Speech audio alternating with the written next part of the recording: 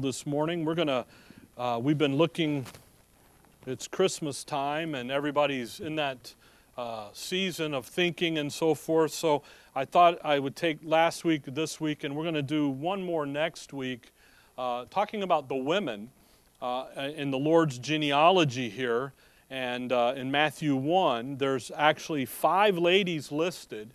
And we looked at the first 4 ladies. By the way, next week, I know Christmas is on Friday.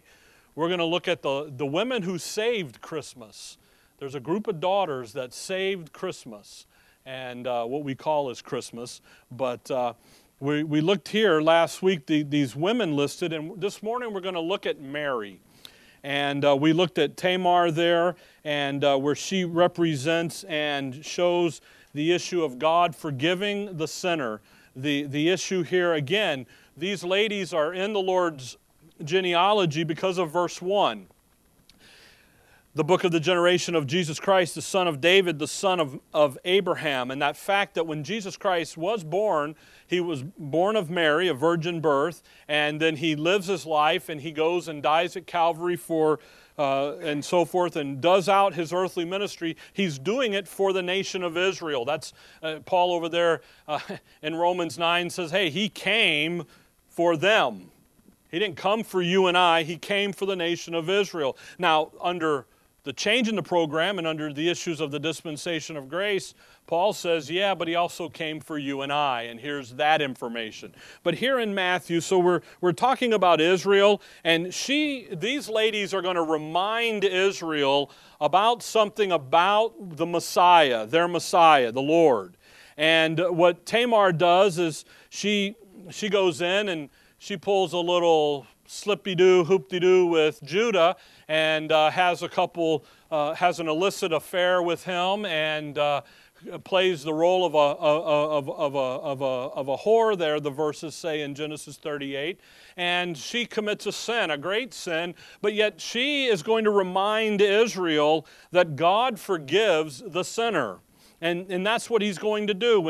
You're in Matthew 1, if you look down there at verse 21, he says, and she shall bring forth a son, and thou shalt call his name Jesus, for he shall save his people from their sins. That's what he's going to do.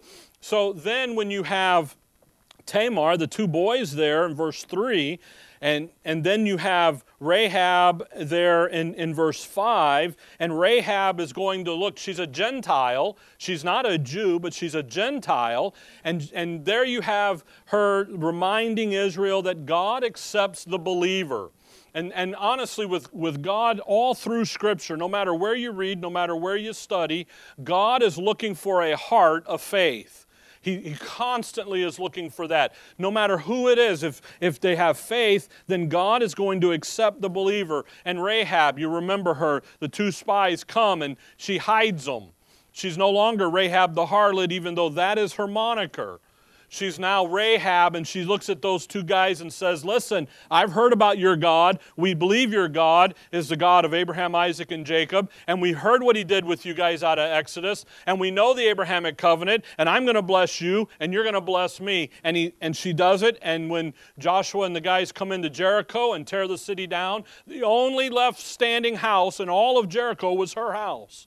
And they go, and they take care of Rahab and all those in her house. By the way, you remember in Tamar, the twins boys are coming out, and the first one sticks his arm out, and they tie that scarlet string around him. And then he ends up coming out second, and the other boy's born first. And then in Rahab, they're to lay out a scarlet thread or rope out that window. And then you have Ruth.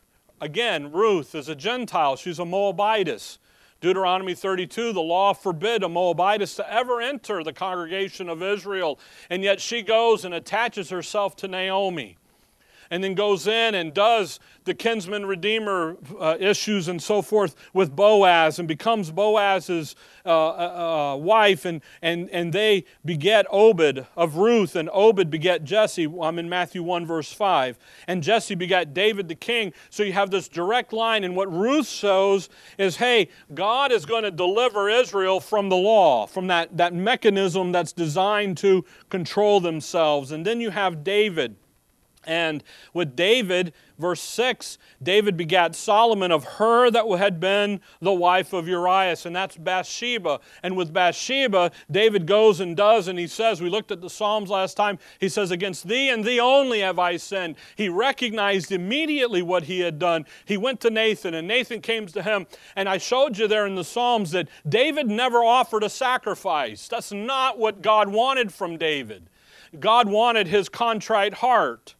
He wanted to know that David had that heart of faith. So what you see in Bathsheba with Israel is God is going to secure the sinning saint. He's going to take that believer and there's security there. That's why Paul in Romans 4 will look at David and quote David out of Psalms and say, blessed is the man into whom the Lord will not impute sin. David should have been murdered, should have been killed twice. He committed adultery and then he committed murder. But because of his heart and who he was, as a believer, God forgave him. David never understood that. None of Israel ever understood how God could deliver David and forgive him until you come to the Apostle Paul. And Paul says, you know how he did it was by grace. And he laid out Paul. Now you're going to come to Mary, verse 16. I just want to look at Mary this morning. She's very popular. Whole religion's born and dressed up around her. Verse 16, Matthew 1, verse 16, and Jacob begat Joseph, the husband of Mary, of whom was born Jesus, who is called Christ. And what Mary's going to do here is Mary is going to show Israel, that little flock, that believing remnant, that's what she's going to picture as that issue of being a willing vessel to be used for His glory. We're going to go over to Luke here in a minute and we'll see her talk about being the handmaiden. But Matthew 1 here, you've got Mary. She's going to, has Joseph. Notice verse 16 very carefully. And Jacob begat Joseph, the husband of Mary, of whom was born Jesus, who is called Christ.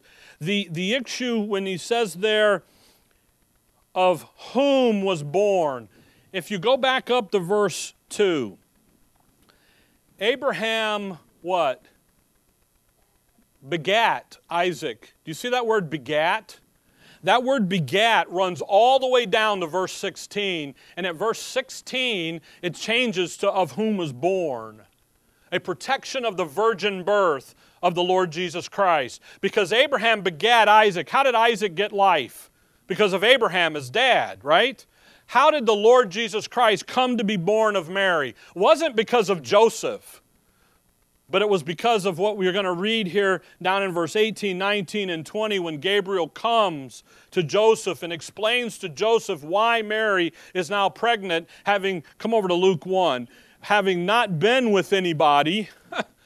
She's a virgin, and all of a sudden now she's pregnant. How did that happen? You know, you think about Joseph, this is his fiancée Mary, and now she's come up pregnant. What kind of scandal is this? By the way, the religious leaders of Israel later in the Lord's life uses it as scandalous, as we know who you are. You're one born over there out of iniquity and adultery and ooh, shame, shame. And they had no clue about what they were talking about. You come to Luke 1.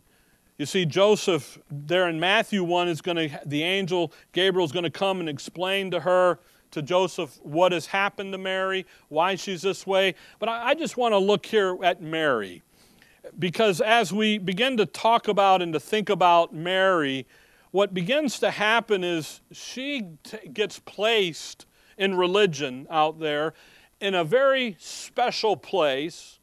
A whole group, a whole church, a whole system is around worshiping her. And in reality, when you listen to what she says,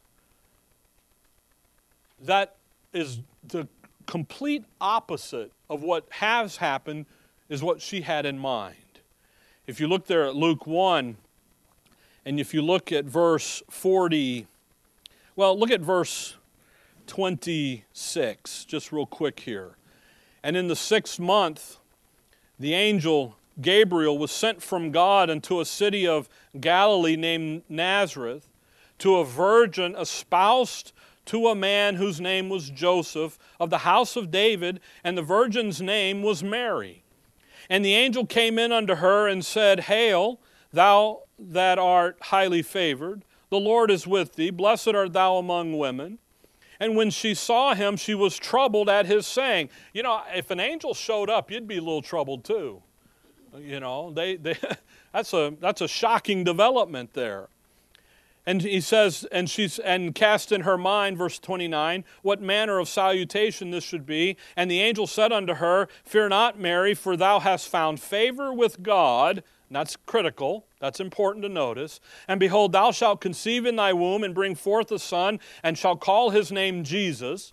He shall be great and shall be called the Son of the Highest, and the Lord God shall give unto him the throne of his father David, and he shall reign over the house of Jacob forever, and of his kingdom there shall be no end. Then said Mary unto the angel, How shall this be, seeing I know not a man? And the angel answered and said unto her, The Holy Ghost shall come upon thee. How's she going to get pregnant? Who's coming upon her? Not Joseph, but who? The Holy Ghost. So the father of the Son is not Joseph. All of the new Bibles, all of them, change and make Joseph the Lord's father. And they change verses and they manipulate that to attack the virgin birth. Because in order for the Lord Jesus Christ to be our Savior, He has to have been of no sin. He has to. He has to be perfect. Paul in 2 Corinthians 5:21 says, He that knew no sin. He didn't know sin. He didn't have a sin. He didn't have that sin nature passed to him by Joseph. So you have the Holy Ghost is the Father, is the initiator here. Verse 35, shall come upon thee, and the power of the highest shall overshadow thee. Therefore also that holy thing which shall be born of thee shall be called the Son of God. And behold, thy cousin Elizabeth, she hath also conceived a son in her old age, and this is the 6th month with her who is called barren. For with God nothing shall be impossible. Now watch Mary. And Mary said, Behold, the handmaid of the Lord, be it unto me according to thy word, and the angel departed from me. See that issue about being a handmaiden and being a vessel? That's what Mary's going to demonstrate to the nation of Israel. And she's going to have an attitude of a handmaid. Now come over to verse 46. Because what happens, you guys know the song, Mary, Did You Know? Okay? She knew. All right? She didn't bat an eye.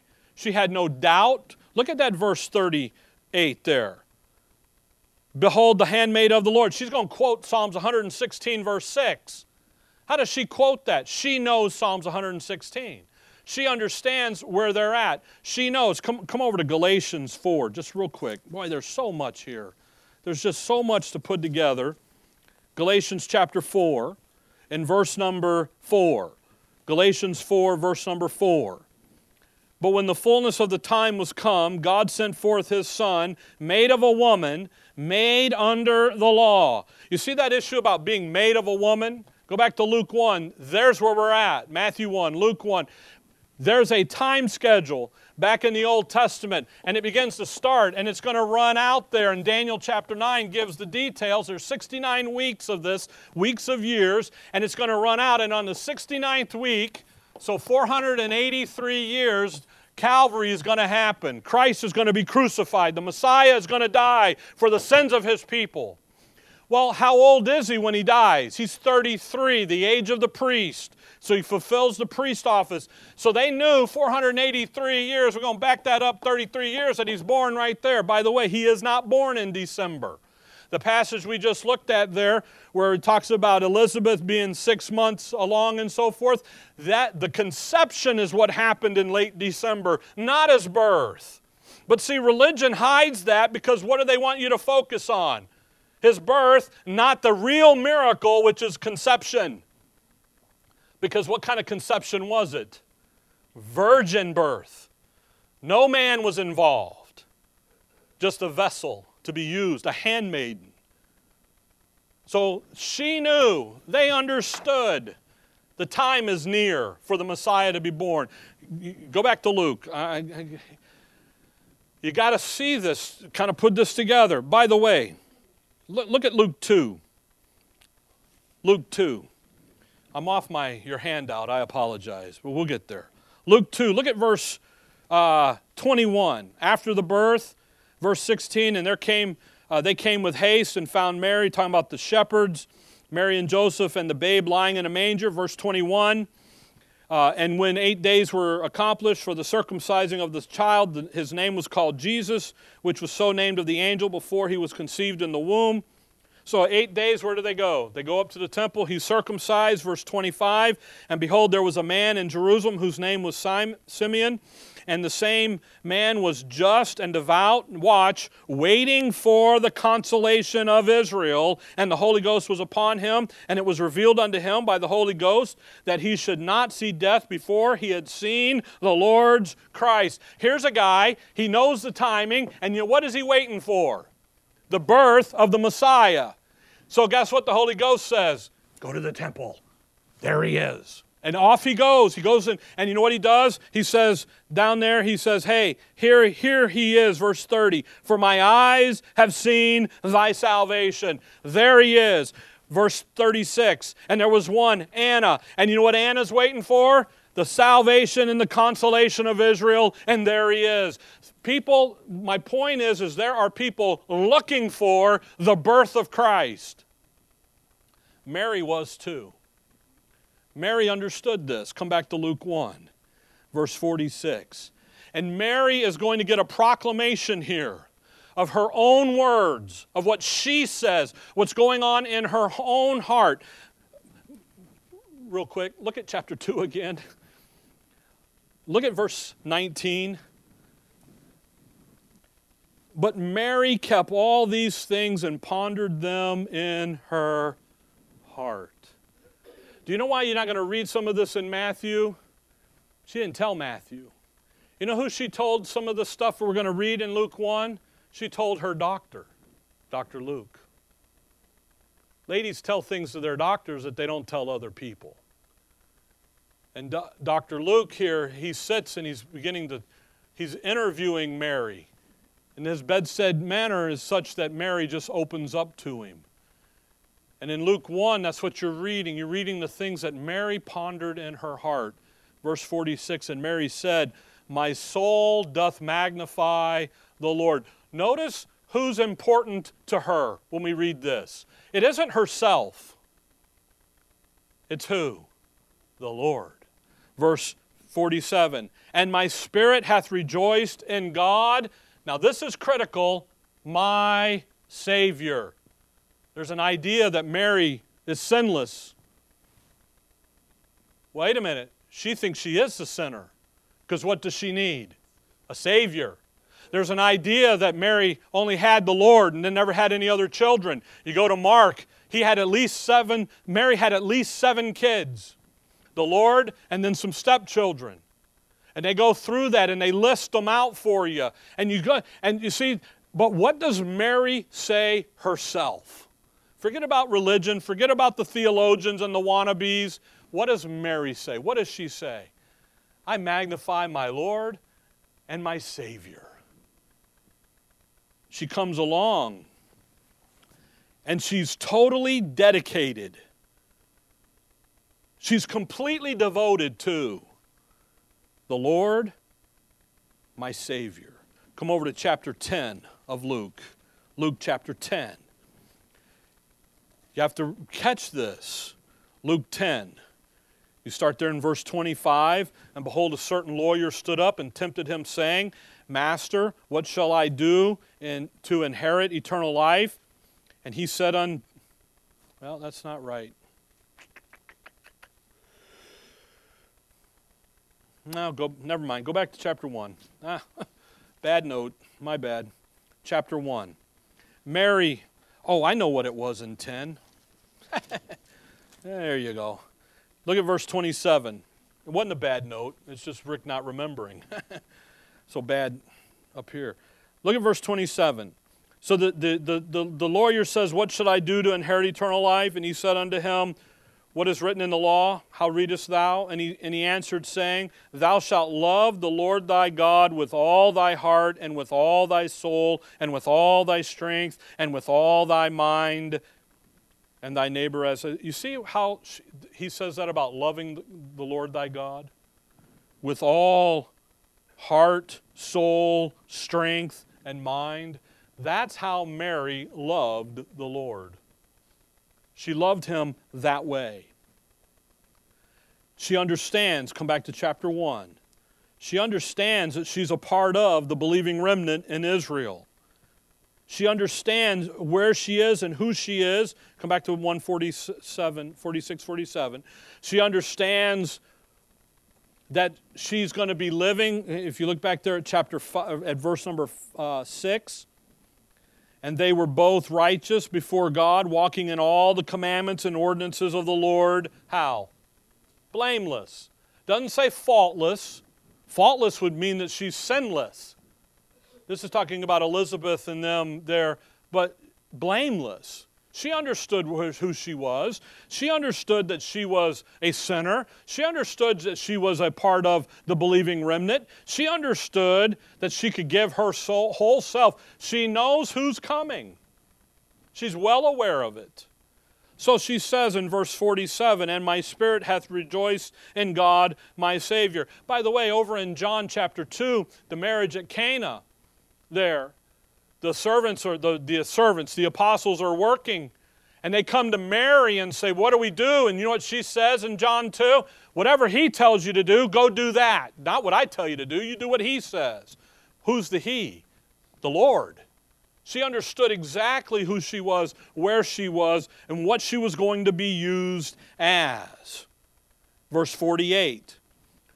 Notice what she says again here. For he hath regarded the low estate of his handmaiden.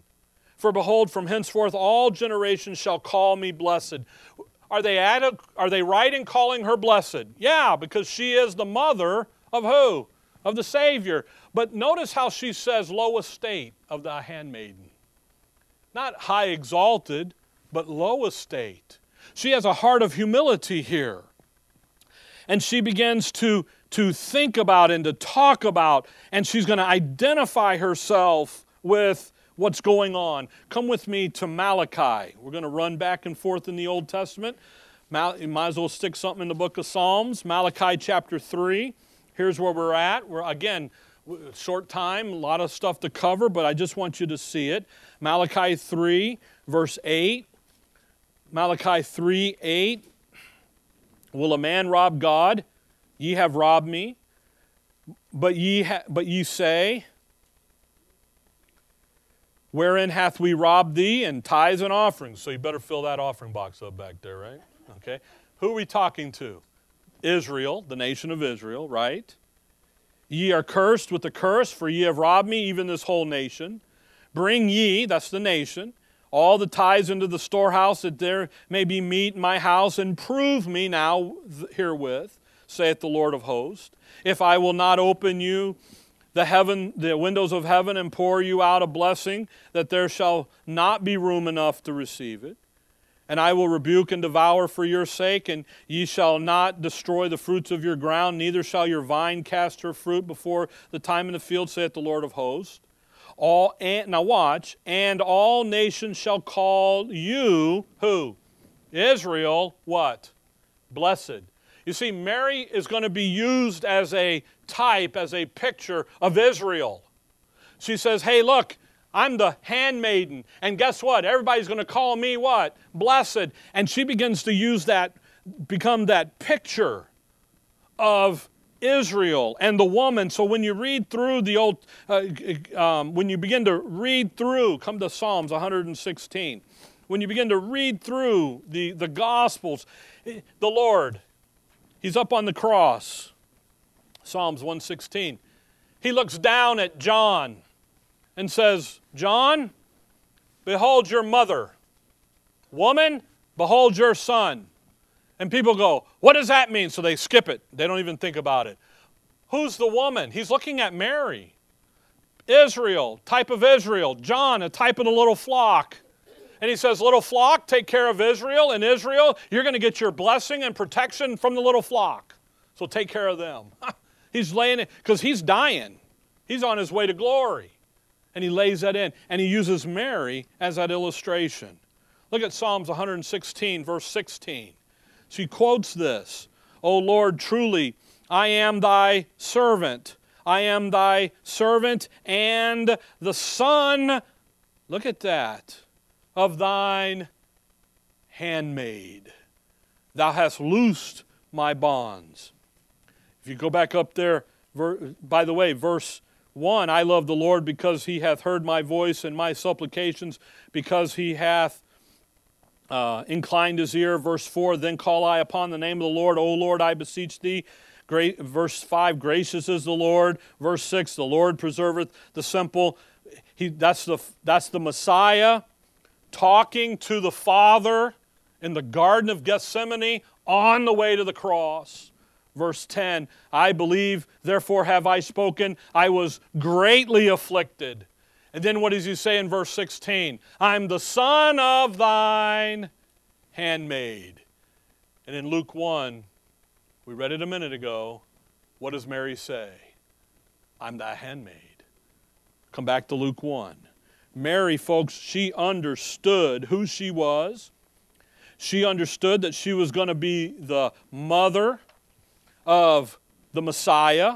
She was going to be the mother of the seed line. She was going to be the vehicle in which the Messiah was going to be born. She understood that. And you know what she did? Rather than load it over everybody, she comes in a low estate, a lowliness, a humility. Back in chapter 1, verse 49, she makes the statement, for he that is mighty hath done to me great things, and holy is his name.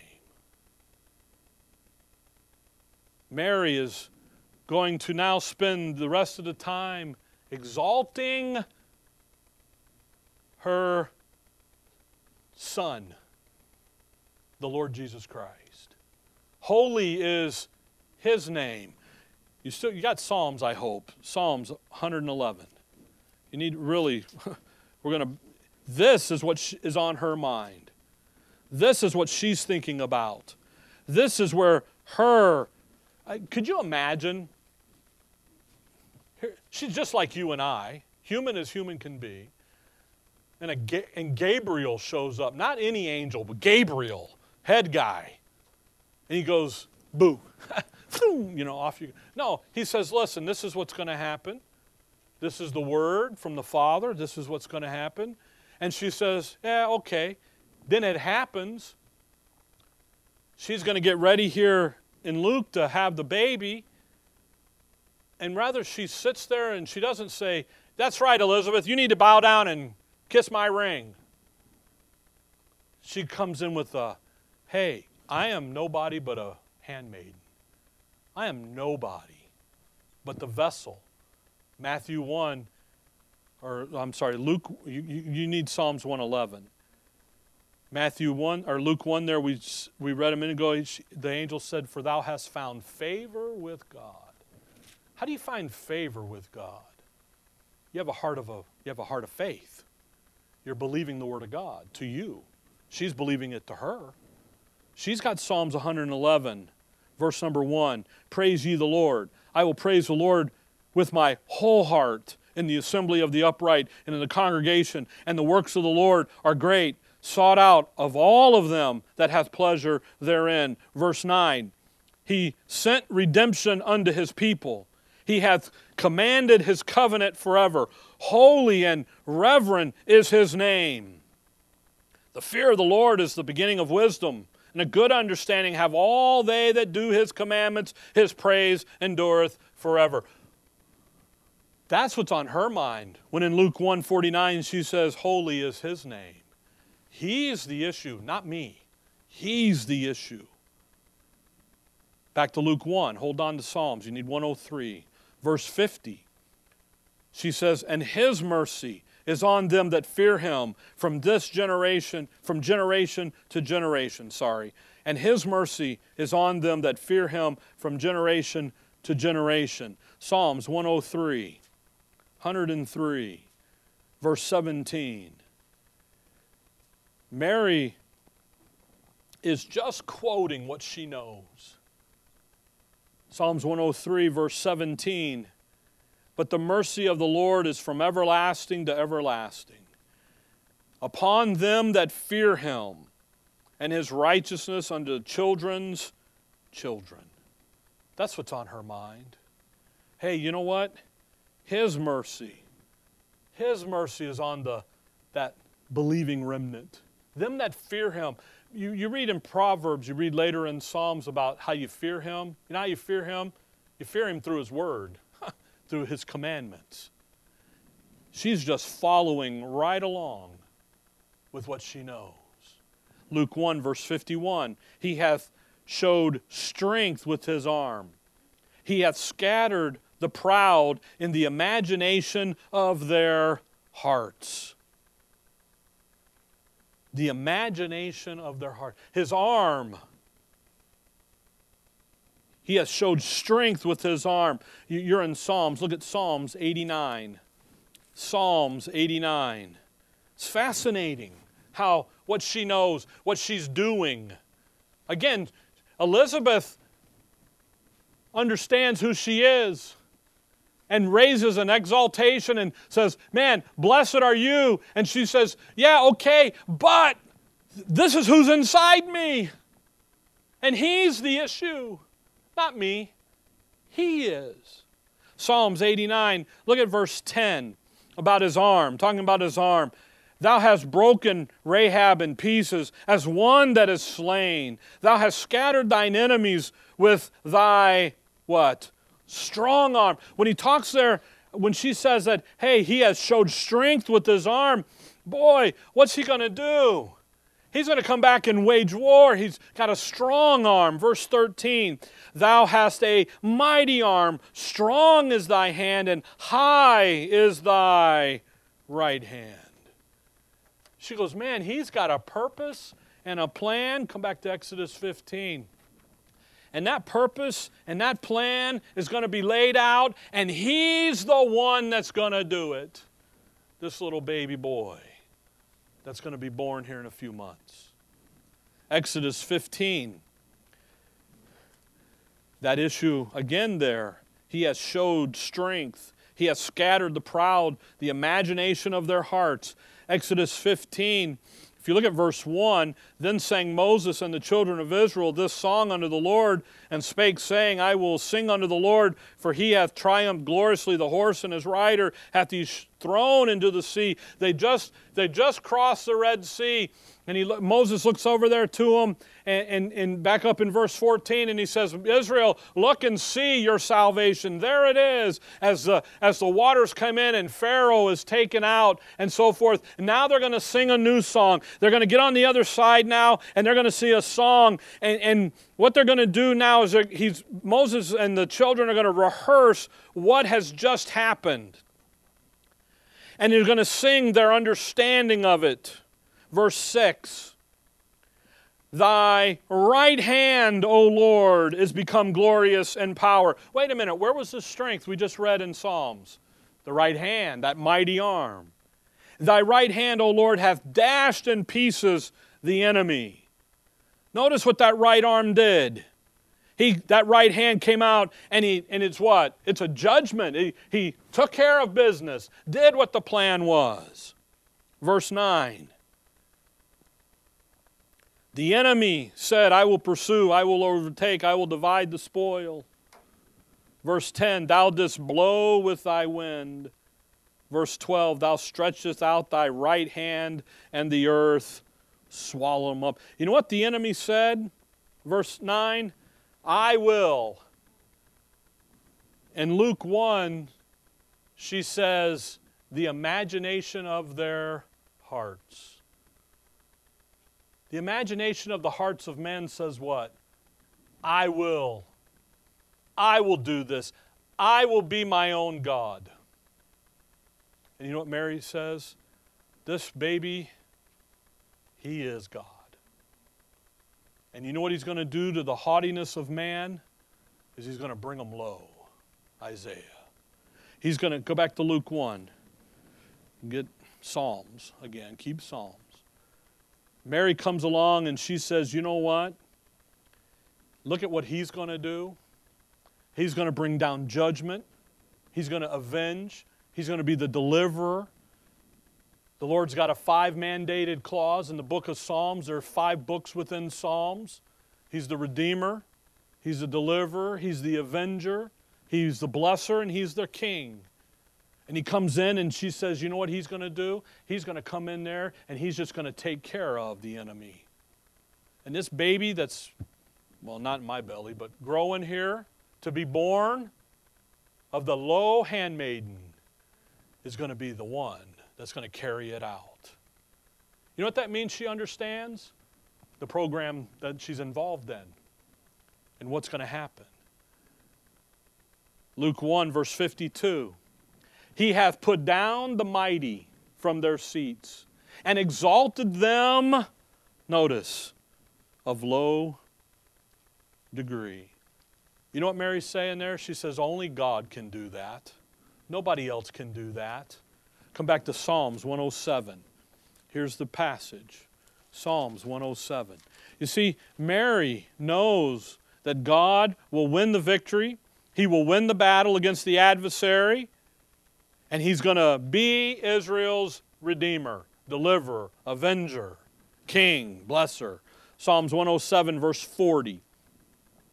He poureth contempt upon princes and causes them to wander in the wilderness where there is no way.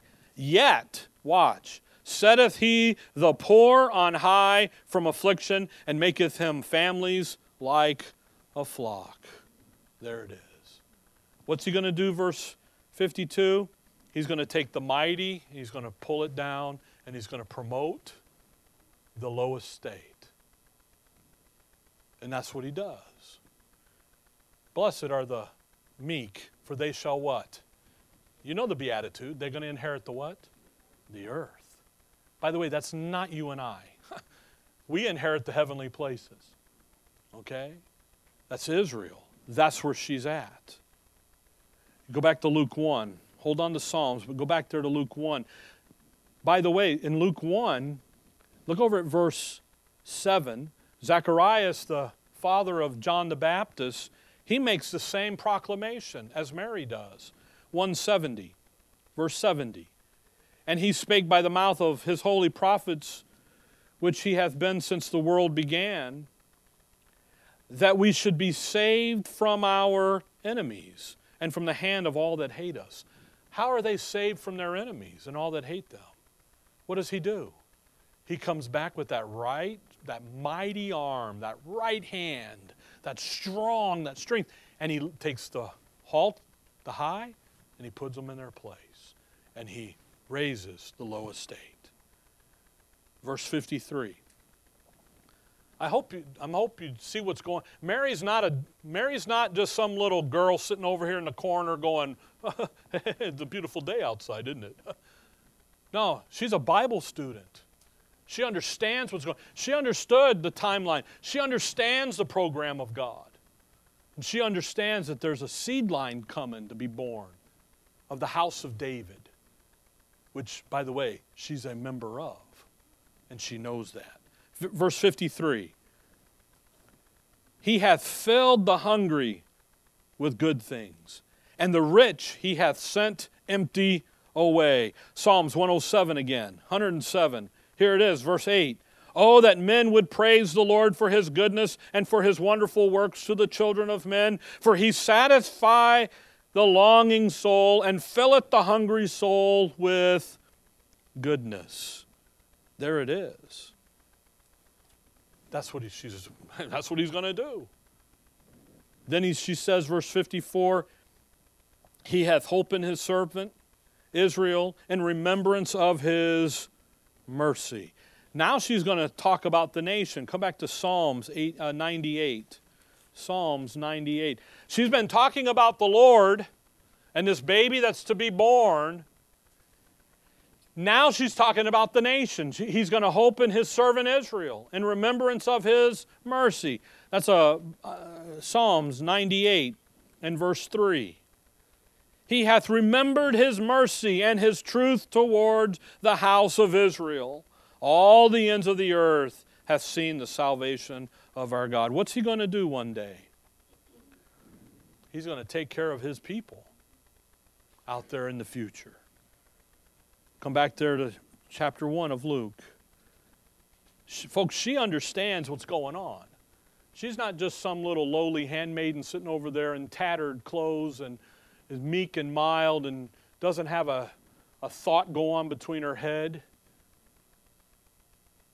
And at the same time, she's not some angelic non-sinner sitting over here just with radiant beaming out of her either. She's a faithful handmaiden sitting where she's supposed to be sitting, found favor in the eyes of God, understands what's going on, understands the program, understands where she's at, understands what's going on with her. When Gabriel shows up, she's taken aback just for the moment. He gives her the word. She doesn't argue with him. She believes him and says, I'm the handmaiden. I'll be the vessel. In verse 55, and He spake to our fathers, to Abraham and to his seed, for what? Forever. You see, she understands about the seed line. Come back to Psalms 105. She understands that she's in the seed line. The seed of the woman, back there with Eve, comes down through and becomes the seed of Abraham.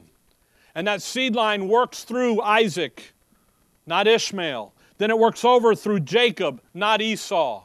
And it begins to come across there. That scarlet line begins to work through.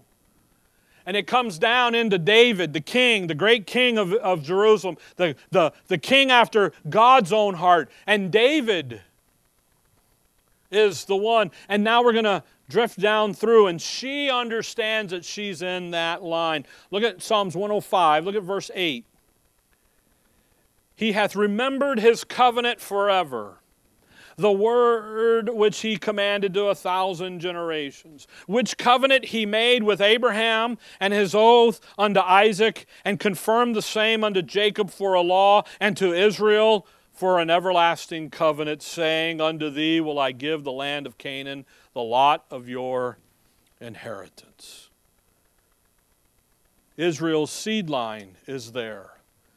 Come back to Luke 1. And it runs down. And it begins to go down. Now when you come to Jacob, Jacob had 12 boys. Jacob's name changes to Israel. So you got 12 tribes. You got the 12 boys. But that's a lot. So then they come down and they identify specifically which tribe. The tribe of Judah. But Judah is the largest tribe of the nation. And then out of the tribe of Judah, they says, okay, there's one guy, Jesse, David's daddy. But that came through who? Come back there to Matthew 1. You need Luke 1, but go back to Matthew 1. But see, David, verse 6, and Jesse begat David, but who begat Jesse? Obed.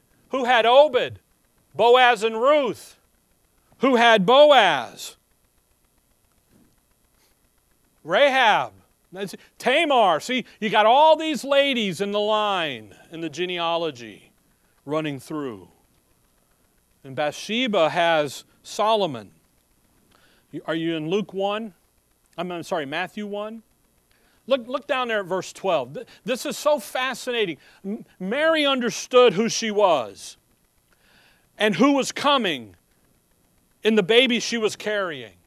She had no doubt about it. Here's the Savior. Here's my Messiah. I'm a sinner. I'm no good. I'm a low estate. He's the one. He's the Savior. He's the Messiah. He's the one we're going to exalt and proclaim. I'm just the vessel. I'm just the picture of Israel and that seed line. Something happens, though, in verse 12. Matthew 1:12. And after they were brought to Babylon, you see Jeconiah begat, say that guy. And then all those guys get down there, verse 16. And Jacob begat Joseph, the husband of Mary. You see Jeconiah there in verse 12. You go back to Jeremiah 22, you go back to 1 Chronicles 3, and that man was cursed that none of his inheritors, his descendants, would ever sit on the throne of Israel. But wait a minute, there he is in Joseph. That's bad news, isn't it? But wait a minute, now come to Luke chapter 3. And in Luke 3, you see Mary's genealogy. Okay? It starts in verse 23, and it runs all the way down to verse 38, goes all the way back to Adam. It's amazing. But look, if you will, at verse 31. Mary is of the house of David as well. Which is the son, you see 31, see the end of that verse, which was the son of Nathan, which was the son of who? David? Now let's think about this. Here's Mary. She knows what's going on. She knows what's happening. She's clued into it. And she knows that Joseph can't be daddy because his line has been cursed. But Mary can be the vessel because the line goes through Nathan, not Jeconiah. Joseph could have never been the Savior's father because the Savior was destined to sit on the throne as Israel's king. But what did the curse say, Jeremiah? You can't sit there. Mary says, he's not the daddy of the Lord, but he can sit on the throne because he's my son. He was born of me. Do you follow that? Now, you get into religion and they don't catch that. Because what do they make? They make Joseph his dad. But he can't. He's the king. There's no way to do that. Go back to Luke 1.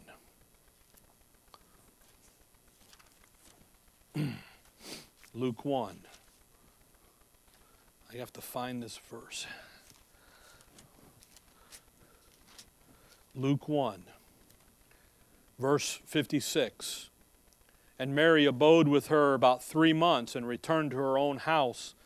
Now Elizabeth full time came that she would be delivered, and she brought forth a son, and John the Baptist is born.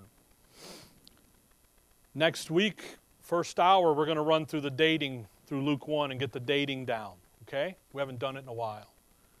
But you take Luke chapter number 1 and you lay out John the Baptist, and you know what you quickly understand? That late December, the miracle is not the birth. When Mary has the baby in chapter 2 in Bethlehem, and they're stuck down in the manger, that is a normal birth. Wrapping him in swaddling clothes, you know they do that today. The ladies that have just had babies, they wrap that sucker up, make him look like a cigar, you know. Why? Because that's been found to do. They've been doing that all along. The birth part's no different. But you know, the Lord's childhood, everybody wants to know what the Lord did. He did the same thing your children have done, you did, just without sin. Because he doesn't have a sin nature. Because Joseph isn't his dad. You follow that? Okay? It's critical. By the way, the wise men were not at the manger scene. They come later, Matthew says, where it's a young child in a house. There's more than 3 wise men. There's a group of them. They bring the three gifts, gold, frankincense, and myrrh. People think that that's why there's only 3. No, when you understand the Magi and who they were in history, they traveled in groups of anywhere from 25 to 50 for safety reasons. They didn't have, Sheriff Joe and FBI and all those guys. They had to protect themselves. It's fascinating what you do when you begin to peel away all the tradition. And you begin to see. Mary, she had, look at Mark 6. just real quick. We got a few more minutes. You see, folks, Mary understood who she was. Yes? No. She was at least 18, if not 19. Yes. She was childbearing age. So she is older than 14's tradition. She's not. She's a young maid. She's not an old lady. She's a young maid. And so she's in that 18, 19, 20-year range, right in there. Okay? What did I tell you? Mark 6. Look at verse 3. Is not this the carpenter? Well, Joseph was a carpenter. The Lord grows up. He understands what it is to be a carpenter.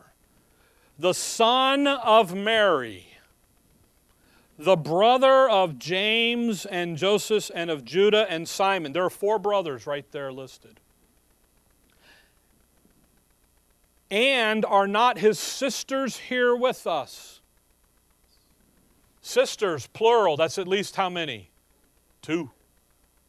So there's 6 children listed of Mary right there. Now what the new Bibles do is they change the brother of to say cousin. The problem is when you go back to Psalm 69, a verse that they haven't changed yet, you know what the Psalm 69 calls them? Brothers. So she doesn't not have any more children. When you come back to Matthew 1, the women, the 5 ladies, Tamar, she's representing again, Israel will find forgiveness in their Messiah. Rahab is demonstrating Israel will find acceptance in their Messiah. Ruth is demonstrating the issue of there's going to be deliverance in the Messiah. Bathsheba represents their security in the Messiah. And with Mary, so let's go Israel and let's be useful for the Messiah and for the program of what He's going to be doing. She knows right where she's at. She doesn't come with clouds of grandeur. She just comes in and says, I'll be that low estate handmaiden. You and I have a similar verse for us. We'll close with it. Romans 12. It's not on your handout because I ran out of room. Romans 12. Romans 12, verse 1 and 2. Here's our verse. Here's what Mary was thinking, but for you and me. Romans 12:1. I beseech you, therefore, brethren, by the mercies of God, that you present your bodies a living sacrifice. There's Mary. Holy. There she is. Acceptable unto God. There she is. Which is your reasonable, what? Service. Not unreasonable. Was it unreasonable for Mary to carry the Lord to birth? Not at all. It's reasonable. The Lord looks at Israel and says, come, let's reason together. God's a reasonable God. He's a gentleman. He'll let you have what you want when you want what you want. But He'll also say, here's what I want you to do. And be not conformed to this world, but be ye transformed by the renewing of your mind, that ye may prove what is that good and acceptable and perfect will of God. You see, folks, we're to have the same attitude that Mary did. We're to understand what's going on around us today in the age of grace. We need to understand what God's doing, forming the church, the body of Christ, what He would have us to do in that, and then go live our lives as who we are in Him. Mary did. Next week, we'll find out about the ladies that saved the day. We'll talk about them, the daughters. Okay? Just don't miss Mary. I know that, again, out there in the religious circles, they promote her, they praise her, they worship her. Elizabeth does. And the instant that Elizabeth does there in Luke 1, you know where Mary takes her? That stuff we just went right through. She goes, yeah, I got it, but He's the issue, not I, but Him. Okay? All right. Dear Father, we thank You for the morning, Lord. We thank You for Your word. We thank You for the ability to look, to read, to study, to consider, to investigate, to enjoy. and to rejoice that you became made a man, and that you went and died for all of humanity. And you made that accessible to everyone. And we thank you for that. We thank you for your grace. In your name we pray. Amen. All right, we would normally be